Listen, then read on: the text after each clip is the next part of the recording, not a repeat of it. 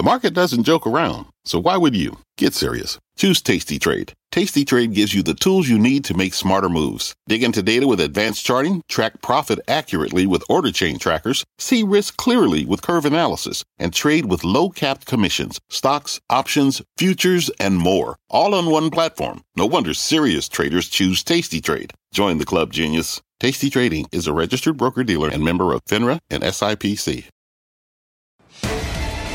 Live from the NASDAQ market site in the heart of New York City's Times Square, this is Fast Money. Here's what's on tap tonight. A major warning from the Amex CEO sending shares plunging midday, but his counterpart at Bank of America sounding much less concerned. Whose read is right and what will it mean for the markets? Plus, China firing back against the U.S. Commerce Secretary's latest comments on export controls as one ratings agency makes a major call on Chinese credit. The ripple effects on stocks both here and abroad. And later, Starbucks' historic losing streak gets worse. CVS flips the script on drug pricing, and Exxon gets ready to unveil an ambitious set of production goals. I'm Melissa Lee, coming to you live from Studio B at the NASDAQ. On the desk tonight, Tim Seymour, Karen Feiderman, Guy Adami, and Julie Beal. And we begin with two vastly different takes on the consumer. Top financial execs convening at a Goldman Sachs conference today, where American Express CEO Stephen Squeri warned a more skittish consumer could be to blame for a slowdown in billings to start the quarter. Those remarks sending shares of Amex lower by as much as 4% midday. On the other hand, Bank of America's Brian Moynihan saying he thinks the consumer is in pretty decent shape. Listen to what he told CNBC earlier today.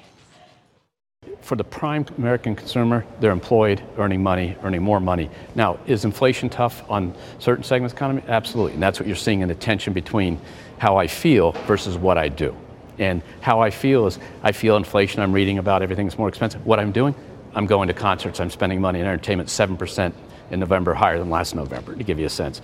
And so the way consumers are spending money is leveling out. But all in all, I'm in pretty decent shape.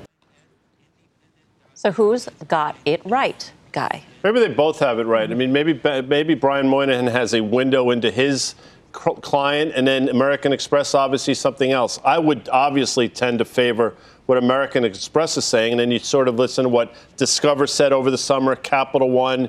You put together the fact that bank credit is now contracting, I think, for the first or second time in the last 50 years, and I don't think it pays a particularly rosy outlook, especially if you think the unemployment rate is going higher in a market way, which I do. So I hear Brian Moynihan. I side towards American Express. And we did get the JOLTS data ahead of the jobs report data, which we're going to get. JOLTS data is quietly, very quickly changing before your eyes. And also then if you're a real wonk on some of these things, you look at resignations data, which tells you if people are resigning, if there's less resignations, people are less confident they can resign and go get paid someplace else. And that's also starting to abate. There was not long ago, there was two jobs for every one applicant out there. Now it's about 1.3. These numbers are changing. And so back to, Moynihan versus American Express, it's Guy's right. I mean, there's two different perspectives here. And I think Brian Moynihan often, much like Jamie Dimon does, they have the insight of their own credit card data, but they also are talking more big picture on the economy. He also, at different times today was quoted talking about the strength of his capital markets business and how it's going to be one of their best quarters ever in equity sales and trading. Some of those dynamics, I think, it's really about where you look at it. And I think if we remember Brian Moynihan at times over the last year and a half, when Jamie has been more bearish or used meteorological terminology about the economy, he's been much more sanguine. And so I think that's what we have today. I don't think there's any denying joblessness is going higher. The impact of the Fed, the lag effect, are things that are slowly taking hold. What he did say in terms of consumers are spending down their balances, that they are actually slower on big purchase items. I mean, that is insight into the consumer that I think we already kind of knew. And I think it's important. Brian Moynihan has mostly been right.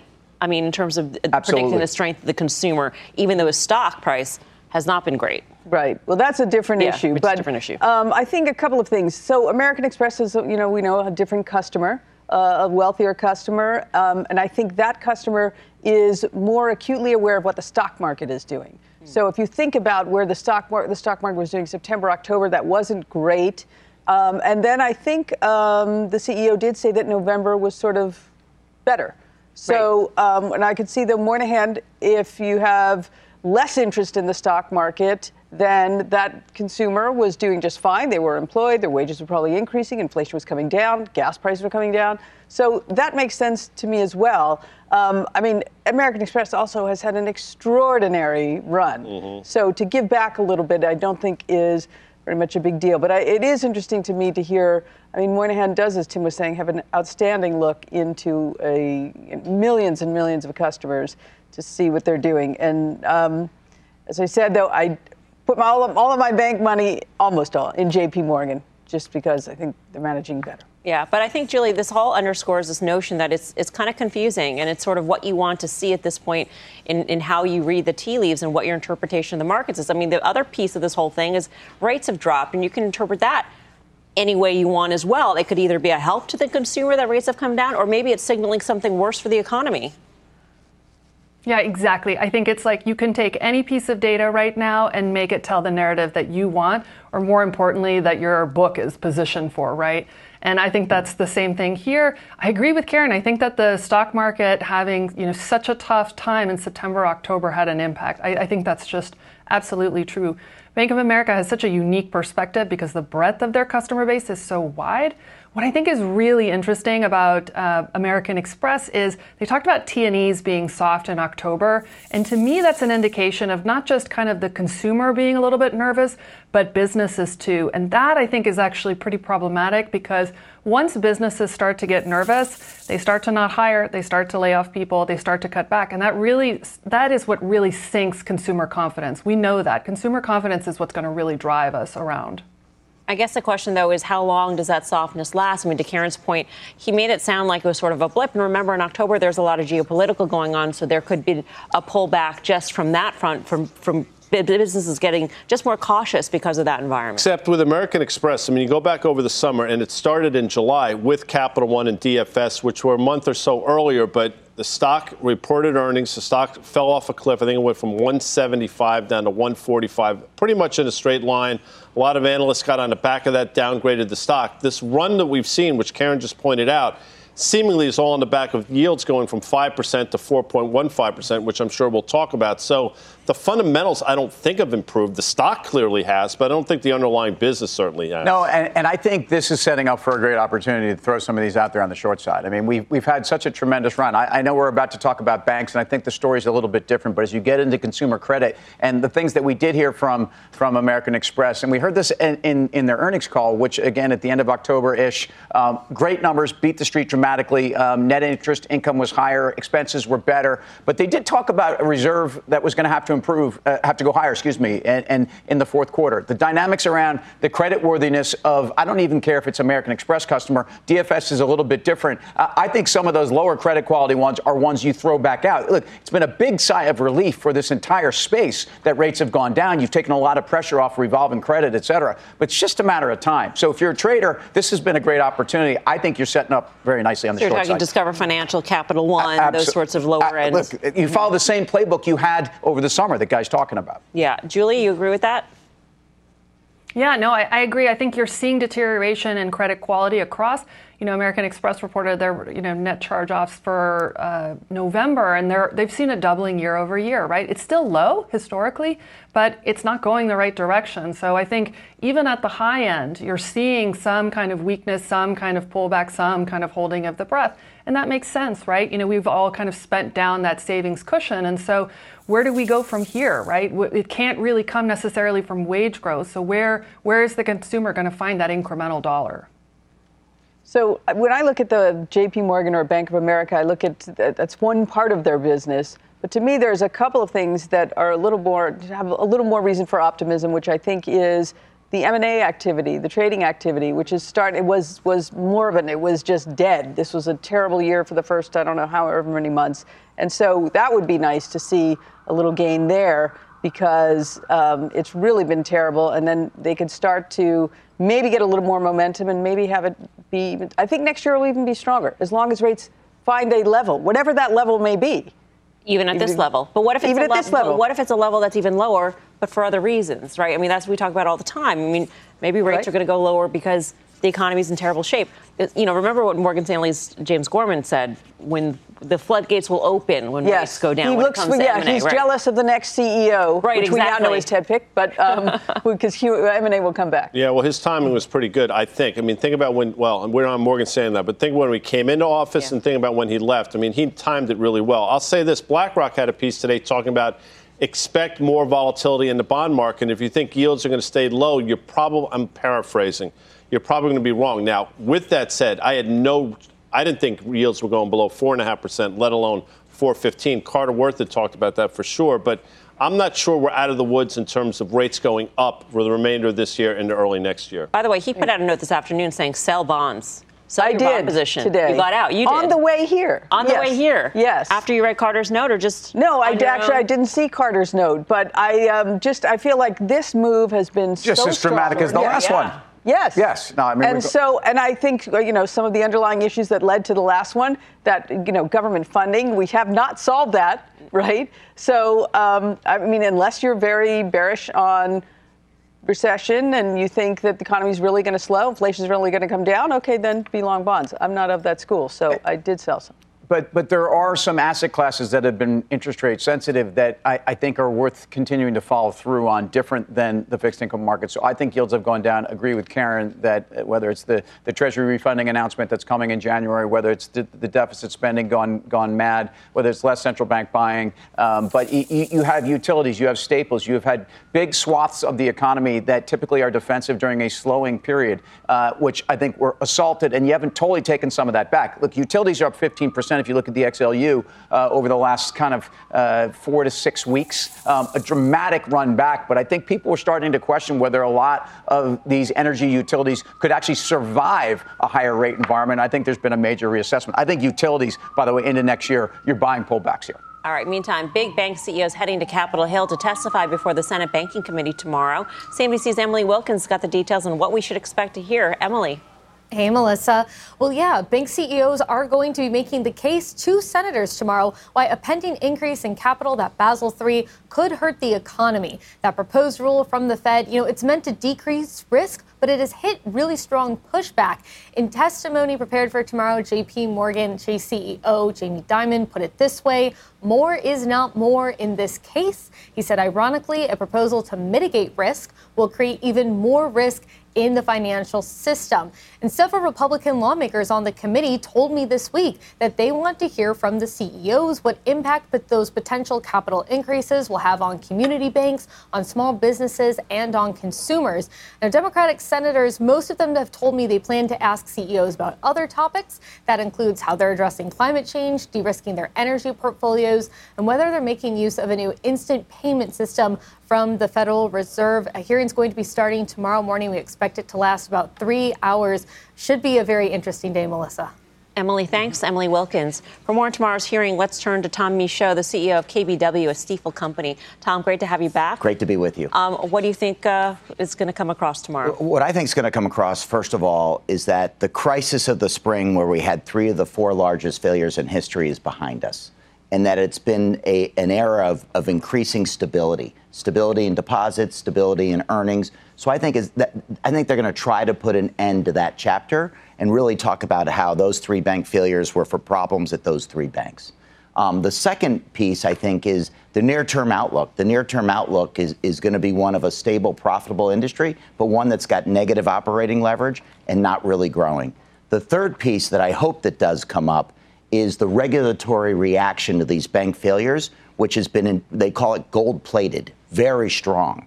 And really, it's going to de-risk more the banking industry, which is going to tilt the balance of the banking industry's competition with non-banks. Non-banks have been growing at faster than 10% a year. They've been taking more and more market share from banks, the private credit area. And as the regulators are increasing regulations on banks, they're actually standing up the non-banks. And so I hope that dynamic comes up. Do you think that private credit, that area, is in a bubble? I mean, there's been so much chatter, UBS chairman saying, right, that it's a bubble and there's a risk here, you're saying, perhaps? So we research all these companies, the ones that are public. Some of them are terrific companies, really well managed. But anything in financial services, in my opinion, that grows a lot faster than the economy usually hits a catch-up moment. That doesn't mean that it's going to be a crisis, but all the players in private credit aren't going to be successful. So I think it'll be interesting to see how it plays out. I do think private credit is here to stay. So it's a real industry, but I think that the regulators have a decision on how fast they want it to grow. You keep coming down hard on the banks, it'll grow faster. It's interesting, Tom. Silicon Valley Bank would have passed the stress test if they were under the auspices. That's the 16th largest bank. So the question I have to you is, what good is a stress test if a 16th largest bank would have failed it in the first place? Let me pile on to what you just said. All of them were investment grade in the weeks before the failure. The FDIC reports afterwards talked about how First Republic Bank had a 1 rating for liquidity before it failed. So you're 100% right. It was a bank run. And the changes that are being made have nothing to do with the failure. The one way to fix it is deposit insurance reform. And in May, I testified in front of Congress, really believing that the targeted approach to change deposit insurance to reduce the too big to fail thinking so depositors don't run like that, that is what we need. And that effort is stalled in Congress. I'd love to see that change, and that is what's needed. That would fix, Guy, what you just said. A couple things. I'm married to a private credit guy, so I do hope there's at least room for one. But the other thing is, I feel like banks are going to push back harder on this than almost anything I've seen in a really, really long time. And I think they also feel like they're going to be heard somewhat, and that they will find some relief versus the worst case scenario. This is the real deal. When I started in this business, there were 14,000 banks. Today, there are 4,700. Just to unpack that for you, 97% of the banks in America are below $10 billion. The top 25 have 60% of the deposits. There are 115 banks in the middle. These banks are working hard to compete with the big banks. We want that to happen because then we'll have choices and we won't just have 4 big banks. If deposit insurance reform, in my opinion, doesn't happen, there's going to be tremendous pressure on those banks to consolidate. And it's the harder they push down these regulations to $100 billion, which, by the way, really means $75 billion, as they do that, they're going to actually encourage the activity they probably don't want. What does this mean, though, for the consumer finance companies that needed funding that was right here and now it's here? So back to the point about, non-banks versus banks. To me, banks get so much stronger in this environment because, again, they have the funding, they have the balance sheets, they have the deposits. All these companies, and there's so many of them. We talk about buy now, pay later. We talk about consumer credit. We talk about a lot of the fintech that's not really fintechy, and it's really just a business that stood up on 0% interest rates. Thoughts on that? Because I think most of those businesses are going out of business. So here's the thing. I listened to your prior conversation. So much of what we're talking about revolves around the aftershock of the COVID support. As the COVID support is being withdrawn, as the Fed shrinks its balance sheet, liquidity is getting tougher. A lot of that liquidity was on the bank's balance sheets. It's now fleeing. There comes a moment where it will reset. We think that reset moment's happening in the next 6 months. It's happening actually right now. So the banking industry is going to reset their deposits, and then they're going to be able to grow again. I wouldn't count them out unless the regulation is so strong that they're hamstrung and they really aren't in a fair fight with the rest of the finance sector. So I think that's a big issue. The other thing that's going on is we're going to, in 6 months' time, this deposit situation and rate situation, I think, will be behind us. Then we're going to be talking about credit. And I think your conversation earlier about are we returning to normal or is it going to be a little bit more than that? The market now is thinking soft landing, we get back to normal. If it's more than that... More losses? You mean? Yeah, meaning if we get a harder landing than what we have. I also think the market's way too optimistic on the Fed pivoting. And I just don't... The Fed didn't raise rates super fast to cut them really fast. Their outcome and how history is going to judge them is did they ensure the defeat of inflation? And I think they're going to stick with it. My own opinion would be even into the second half. So just quickly, what will be the trigger, in your view, to something going wrong in private credit? In private, I think the whole thing revolves a lot around unemployment. I actually think it starts with unemployment. And look, I hope there are a lot of excellent players in private credit. I'm just saying for an industry to stand up this quickly, they all won't get it right. And there will be winners and losers, just like there is in the banking industry. So I'm just saying, when I look at the economy growing what we think it's going to be 2% and private credit growing 10% or more, it just says to me, wow, if there's a growth mandate for managers in private credit in financial services, that's usually when there's a problem. Tom, great to see you. Thanks for coming by. Great to be with Tom you. Michos, Thank you. KBW. Julie Biel, what do you think? Yeah, no, I completely agree with everything he's saying. Incentives are so important, and to have these businesses growing as quickly as they have been. And they've never been back tested, right, in a recession. So you have no idea the quality of their models.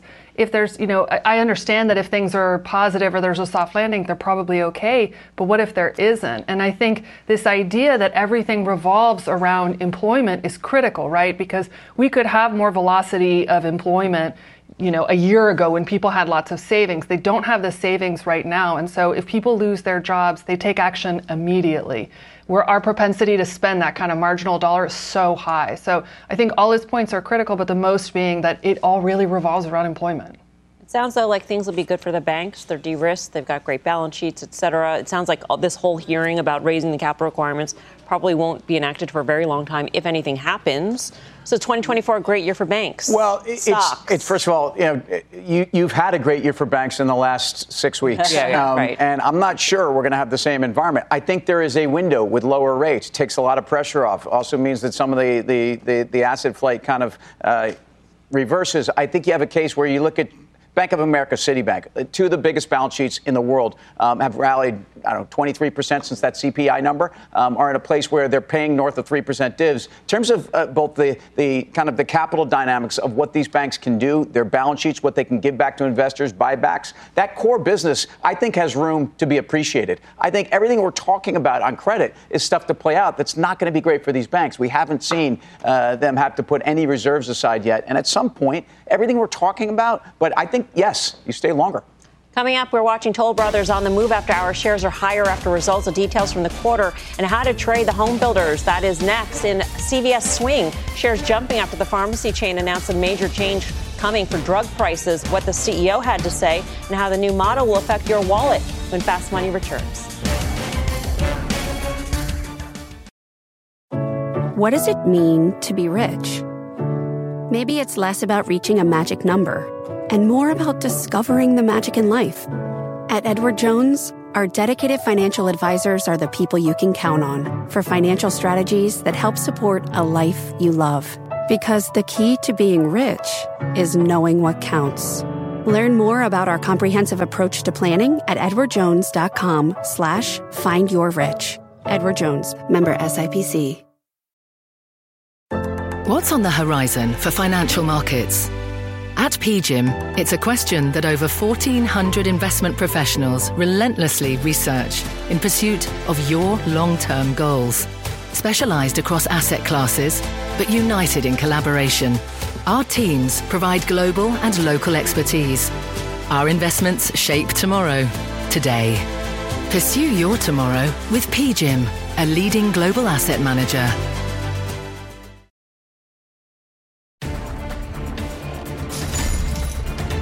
Welcome back to Fast Money. We've got an earnings alert for you on Toll Brothers. Shares higher after home builder reported a beat on the top and the bottom lines. Let's get to Christina Partsinevelos with more on the quarter. Hey, Christina. Hi, Melissa. Well, it wasn't just the top and bottom line beat. It was also rosy commentary from the CEO in their recent earnings report. What we know is that CEO Doug Yearley saying he was, quote, encouraged by recent drops in mortgage rates and that buyers continue to be drawn to new homes. Yearley adding that he expects lower rates and easing inflation to add to demand moving into the next year, aka the spring selling season. The head of the home builder also said the outlook for new homes, the new home market, remains bright in the long term and that Toll Brothers is well positioned to capitalize on the demand amid pricing trends that we're seeing thus far. Toll Brothers projects they will deliver about almost 9,800 to over 10,000 units just over the next fiscal year or so as they continue to reduce homes in their backlog. That's down about 19% from last year, which is a good thing when they're reducing and clearing inventory. Shares are up about 2% in the green right now. Melissa? Christina, thanks. Christina Partsinevelos. Yeah, the outlook for 2024. Looking pretty good, which is great, right?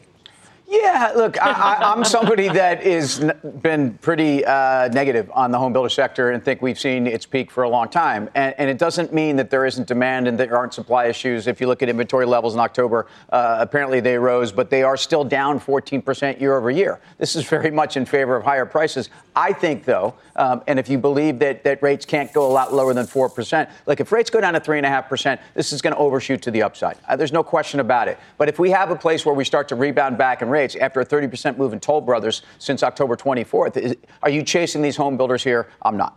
I agree with Tim on this one. And again, we were very constructive on these stocks. For the longest time, we said across the board that there will be a point in 10-year yields where home builders will no longer like them. It turned out 4.5%-ish over the summer into September was that level. Rates are coming back down now. This is backward-looking the quarter. I know. Please don't at me. It's a fantastic quarter. But you heard Tom, it's all about employment. And if you think the unemployment rate is going to spike, which I do, I think Karen agrees, Tim probably as well, then it's going to be a very hard sell to continue to be long to home builders in the early next year.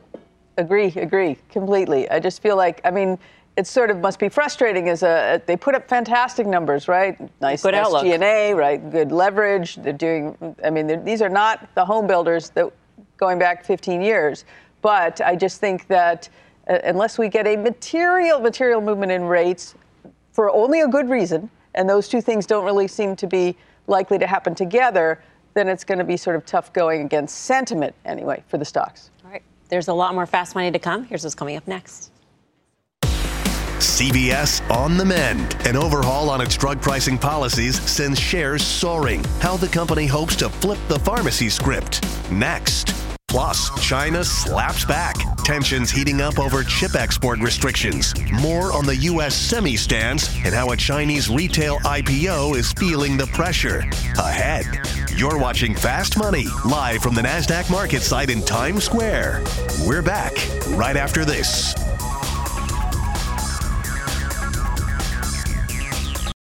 This episode is brought to you by AARP.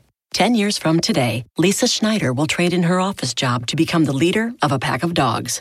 As the owner of her own dog rescue, that is. A second act made possible by the reskilling courses Lisa's taking now with AARP to help make sure her income lives as long as she does. And she can finally run with the big dogs. And the small dogs, who just think they're big dogs.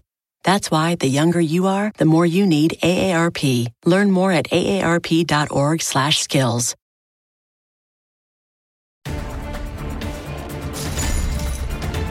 Welcome back to Fast Money. We've got an earnings alert for you on Toll Brothers. Shares higher after home builder reported a beat on the top and the bottom lines. Let's get to Christina Partsinevelos with more on the quarter. Hey, Christina. Hi, Melissa. Well, it wasn't just the top and bottom line beat. It was also rosy commentary from the CEO in their recent earnings report. What we know is that CEO Doug Yearley saying he was, quote, encouraged by recent drops in mortgage rates and that buyers continue to be drawn to new homes. Yearley adding that he expects lower rates and easing inflation to add to demand moving into the next year, aka the spring selling season.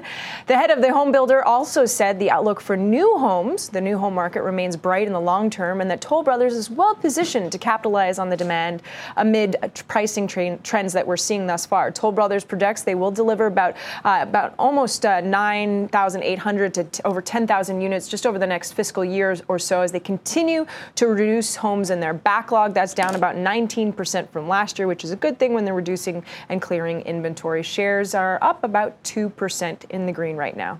Melissa? Christina, thanks. Christina Partsinevelos. Yeah, the outlook for 2024. Looking pretty good, which is great, right?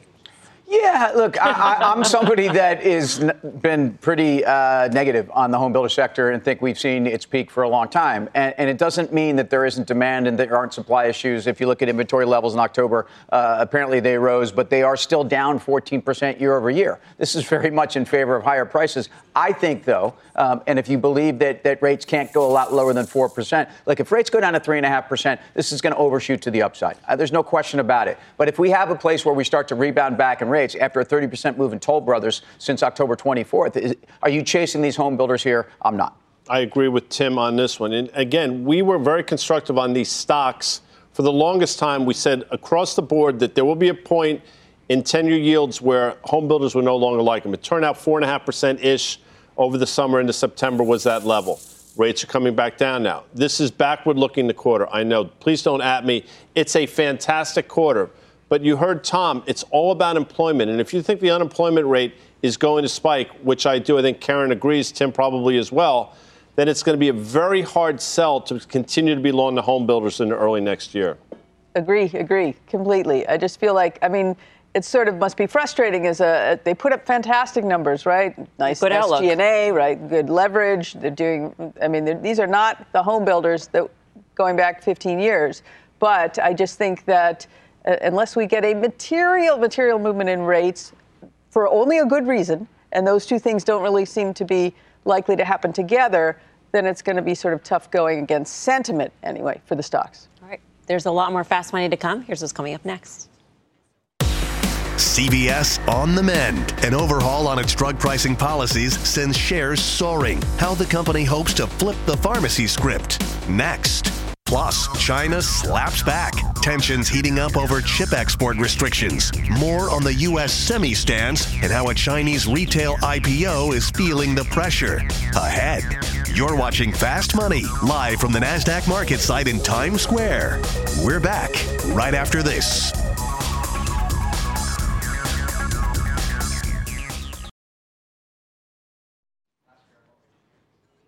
Welcome back to Fast Money. Shares of CVS jumping after the pharmacy chain announced its plan to switch up how it sets its drug prices. The pricing overhaul revealed today during the company's first investor day in 2 years. The new policy, CVS Cost Vantage, will go into effect in 2025. It will use a simpler formula to set prescription prices based on the purchase price, a limited markup, and a flat pharmacy services fee. Prices are currently not based directly on what pharmacies spent to purchase the drug. CVS CEO Karen Lynch telling CNBC earlier today the change could help increase transparency to the consumer. There's increased scrutiny over the cost of pharmacy and drugs. And as a company, as I said, we're committed to lowering the overall total cost of healthcare. We will have that transparent pricing at the pharmacy counter and through the entire healthcare chain. Could this new pricing model flip the script on the entire pharmacy space? They also gave outlook, Karen, which was which I thought was good. Expected. Yeah. It was. I think that's why the stock moved. And it's not an expensive stock. I don't own it now. I have owned it in the past. It's something I would look at because it is inexpensive. I do find, though, this idea of transparency. I find generally CEOs do not love transparency when they have a business that is not transparent and tends to provide bigger margins maybe than one that is. But we know that they're pressured by the Mark Cuban and others as well. So that may be just, her embracing reality. This is the way it's going to be. Interestingly, I did also find that the discussion about transparency, not particularly transparent itself, because this is happening in 2025. Right. They didn't lay out enough details, but I do think the stock is cheap. It's a free cash flow machine. The earnings are, they're talking about, mid $8 or so. So it's hardly expensive. Probably worth a look again. Do you think we'll actually find out what CVS pays for a drug? Because, they're going to add the markup fee and the pharmacy services fee. And I don't know. It just seems like something that they probably wouldn't divulge. What is cost? It's really in the eye of the beholder, is it not? No. No. No, not at all. Julie Biel, what'd you make of this move? Yeah, I think they should have called it cost plus. It's clearly an indication of, look, we are transparent. We see what our competitors are doing, and we're going to be so good. And, I think the details are thin because they don't actually want to be that transparent. This is a good place in their business, and it's been an important generator of profitability where they've struggled to get their assortment correct. And I think going forward, you would expect that they're going to figure out ways for it to still be a little bit obfuscated. I appreciate the effort and the move in the right direction. And, we would love to see more transparency across the supply chain for prescription healthcare. But I'll believe it when I see it. Nice timing, too, ahead of the elections. That's all I have to say on that. Coming up, keep your chips close. Tensions heating up as Beijing responds to the latest U.S. stance on semi-exports, plus a cut to Chinese credit out of one major agency. And if that's not enough talk about China, we're rounding the conversation out with the Shein squeeze, the regulatory pressure facing this retailer, and how its IPO may hang in the balance. Don't go anywhere. Fast Money's back right after this. Missed a moment of Fast? Catch us anytime on the go. Follow the Fast Money Podcast. We're back right after this.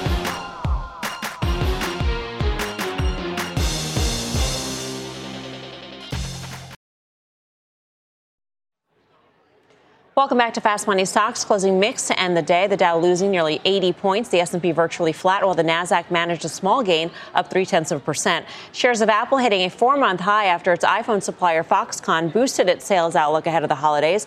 Foxconn citing improving consumer demand for phones, tablets, and other electronics. Apple now up nearly 49% this year. The stock closing back above $3 trillion in market cap. And shares of MicroStrategy continuing to climb. That stock rallying 10% already this week as a crypto rebound gains steam. As of November 30th, MicroStrategy holds more than 174,000 bitcoins, bought at an average price of around $30,000. Not bad. Meanwhile, two stories highlighting the growing tensions between the U.S. and China. Beijing on defense after Commerce Secretary Gina Raimondo's comments that more controls on tech exports to China are coming. Plus, the latest Chinese company looking to tap the U.S. market, drawing scrutiny from lawmakers. Shein coming under fire for its labor practices. CNBC's Eunice Yoon and CNBC.com retail reporter Gabrielle Fonrouge are here to break it all down. We start off with Eunice, who's here in-house for the latest. Yay. Welcome. Welcome again, Eunice. It's great to have you here stateside. But it's almost not surprising that Beijing has fired back at Raimondo's comments. They're very strong. When she was talking about NVIDIA, and if they make a chip that gets around the controls, they're going to go after that. Right. And so the government overall is feeling that the U.S. export controls are meant to contain China. So that's been the narrative that we've been hearing for quite some time. Overnight, state media has also said that this is a way that Raimondo and the U.S. is depriving U.S. companies, in particular chip companies, from short-term and long-term revenues, they said. So they're trying to drive a wedge between U.S. business and the U.S. government. And I think that longer term, what you're seeing is that the economy is so fragile right now, and that if you want to look at what the industries are of the future, they are AI, they're in technology, and there's a big question mark as to whether or not China would be able to develop their own industries into kind of replacement industries from, say, manufacturing or investment in what China relies on today. Yeah, meantime, I think Shanghai asked Microsoft, right, to sort of beef up its AI presence in Shanghai. And it's sort of interesting to see this sort of back and forth because, China needs that industry, obviously, but the U.S., we're trying to hold back there. Yeah, and it's just, I think that the messaging is really mixed. It's just, we see Xi Jinping saying that foreign businesses are all welcome.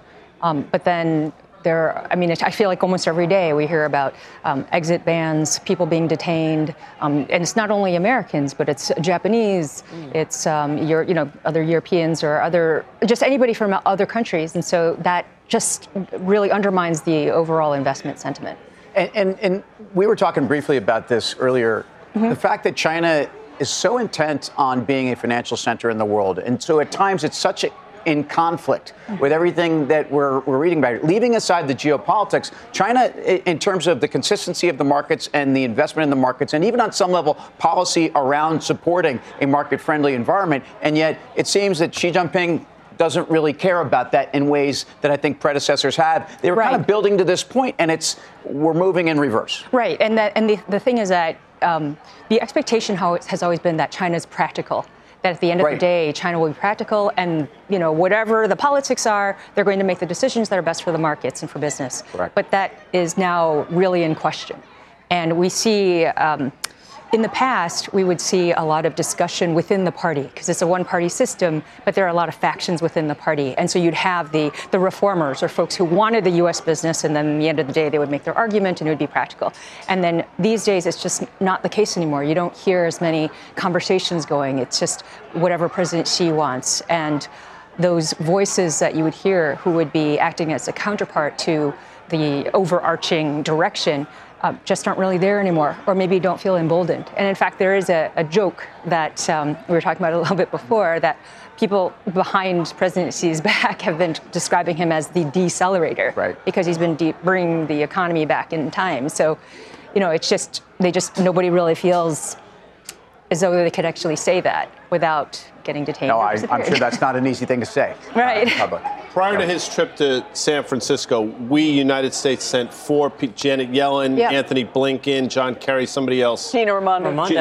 Thank you. And then each time they all came back great, very constructive. And then a week or so later, something escalated. And that seems to be what's happening now. So you're there. What is the U.S.-China relations, in your opinion?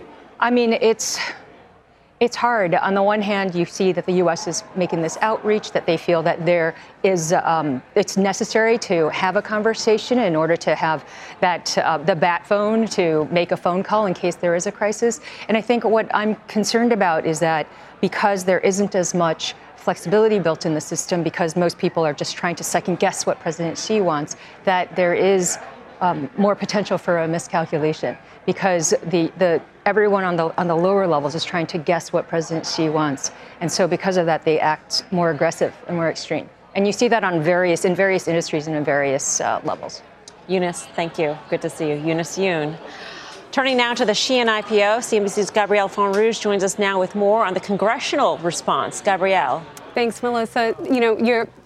With Shein, as soon as they started to get bigger, Congress started to pay more attention to them. So as they have grown, that scrutiny has intensified, and lawmakers are really, really ramping it up now that we know that they have filed to go public. So we spoke with Congressman Blaine Luetkemeyer out of Missouri, and he told us that he wants the SEC to block the IPO altogether, and if they don't, he wants to introduce legislation that would actually ban them from going public in the U.S. or ban the import of their products into the U.S. So this is going to be a major roadblock for Shein if they're going to still move forward with this IPO. Is there an actual securities law, a rule that he will cite in getting the SEC or trying to get the SEC to ban this? Or is this just going to be this specific example, which doesn't seem like, it would make a great case, great foundation for a block?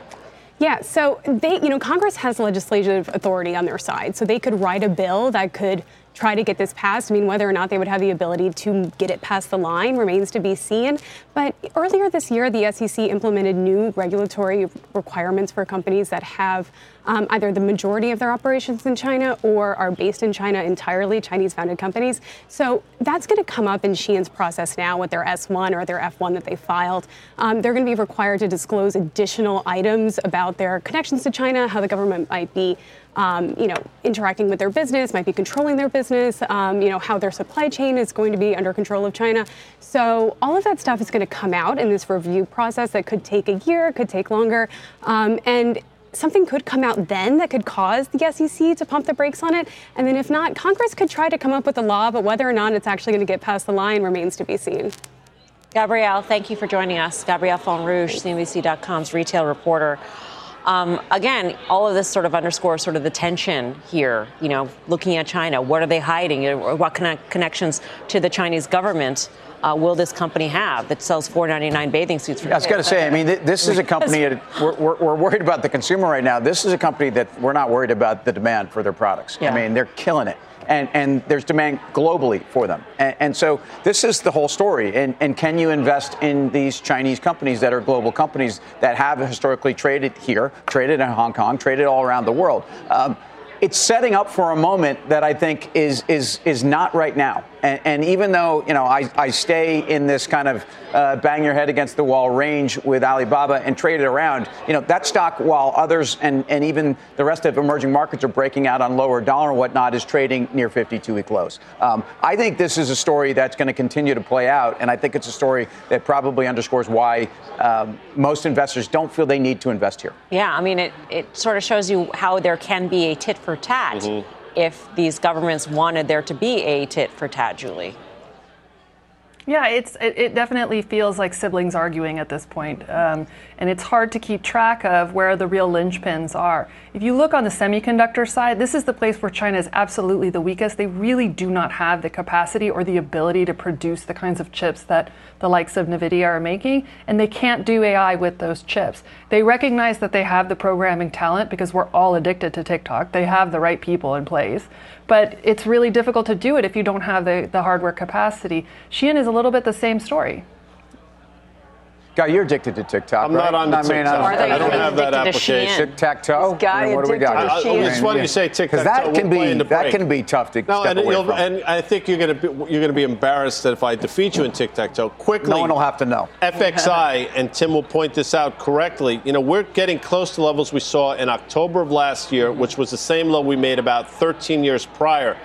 That doesn't trade particularly well, and I think that's a bit of a warning sign as well. Coming up, it's red cup season for Starbucks, and their stock has seen plenty of red as well, why shares need a little jolt of caffeine right now. That trade and more when Fast Money returns.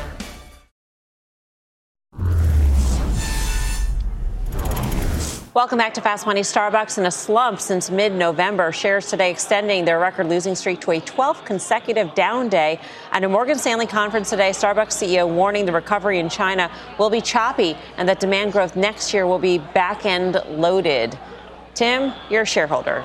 Well, what's happening is you're getting some follow-through on people that are seeing what this fiscal fourth quarter looks like and the dynamic into 24, as you've already seen a couple of EPS cuts. But again, the comps that they showed last quarter were a big surprise in the U.S. Despite the choppiness, that's part of what drove those shares up near 107. Stocks pulled down almost 12%, 13% since that point, as has been noted. 12 straight down days, an RSI of 27, blah, blah, blah. I've done nothing in my Starbucks position over the last kind of 4 or 5 months after selling into the previous round of strength. I'd love to buy it. 95 is an important level. I think you're going to get it lower. And again, if you look at the EPS and the dynamics into next year, at $4 a share on 24, you can do that math. This is a 25, forward PE and not something that's terribly cheap here. I think it gets cheaper. $4 a share can barely buy you a cup of coffee. Oh, my goodness. I mean, I just bought a cup of coffee out in Vegas at a Starbucks location inside a casino and paid $7.99 for a regular coffee, not the almond latte, Noka, pumpkin thing that Guy buys with the soy milk. Yummy. Couple things. Yummy. Very well-defined uptrend since 2020-ish when it was a $58 stock. Very defined downtrend since its all-time high in the fall of 2021. This pennant formation is going to be resolved, I think, to the downside. And because Jonesy's in my ear, people hear that ambient noise. Yes. Well, it's a big party going on. Tis the season. I mean, look at this. Look at me. Look what's going on. It's a big gathering. NASDAQ's the place to be, apparently. NASDAQ's always throwing a party. I mean, it's fantastic. The party's always going on around here. I'm just saying. They're here to see you, Mums. Coming up. Exxon getting ready to reveal an ambitious new spending plan. Will it help the stock get out of its slump? And could an FTC probe put a wrench in its ambitions? We got the latest next. More Fast Money in 2.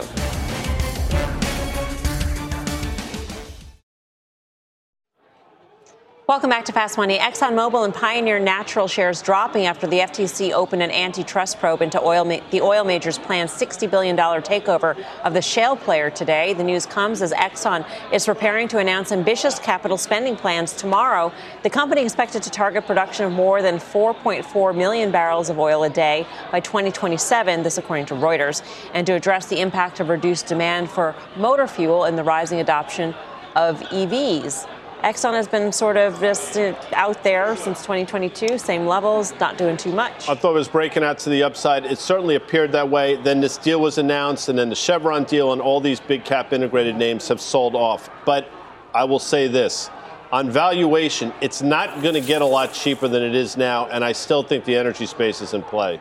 It seems Exxon has always been, entranced by production growth. And it's a story that they've had a big issue around. So they've now got this Guyana asset, which is arguably the most exciting asset in the world. The fact that they're going to be increasing capex around it, that they need the technology to actually add 700,000 barrels to the existing lot is important. And as someone that believes that these companies are run differently and that the dividends are sound and are going to be paid, this is the real question for these stocks. You're at, again, a major kind of support level, and I think you're going to hold.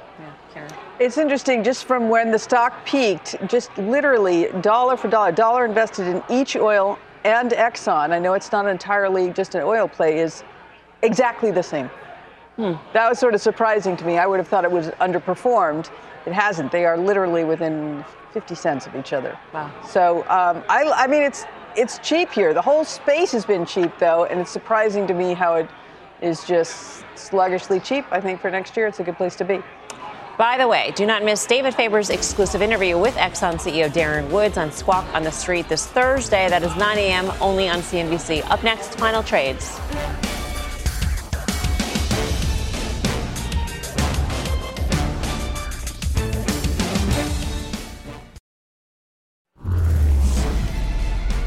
Time for the final trade. Let's go around the horn. Julie Beal.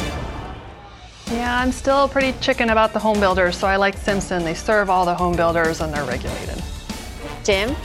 Tom Michaud talked about the banks. Think there's a room to run Citibank with its 3.6 div yield and 0.8 price to tangible book. Citibank. Karen? Yes, I like this bond move for the equity market, but I really think it's too far, too fast, so I have shorted the TLT again. Guy? Right before our collective eyes, IBM. 6-year high. Interesting. Wow. Is that a haiku? No. Proud father or something. Thank you for watching Fast Mad Money with Jim Cramer. Starts right now. All opinions expressed by the Fast Money participants are solely their opinions and do not reflect the opinions of CNBC, NBC Universal, their parent company, or affiliates, and may have been previously disseminated by them on television, radio, internet, or another medium. You should not treat any opinion expressed on this podcast as a specific inducement to make a particular investment or follow a particular strategy, but only as an expression of an opinion. Such opinions are based upon information the Fast Money participants consider reliable, but neither CNBC nor its affiliates and or subsidiaries warrant its completeness or accuracy, and it should not be relied upon as such. To view the full Fast Money disclaimer, please visit cnbc.com/Fast Money Disclaimer. From their innovative practice facility to unmatched views from the fairway, the PGA of America is helping lower scores and elevate fan experiences with 5G solutions from T-Mobile for Business. Together, we're using AI-powered analytics to expand coaching tools and bringing fans closer to the pros with 5G connected cameras. This is game-changing innovation. This is the PGA of America with T-Mobile for Business. Take your business further at T-Mobile.com/now.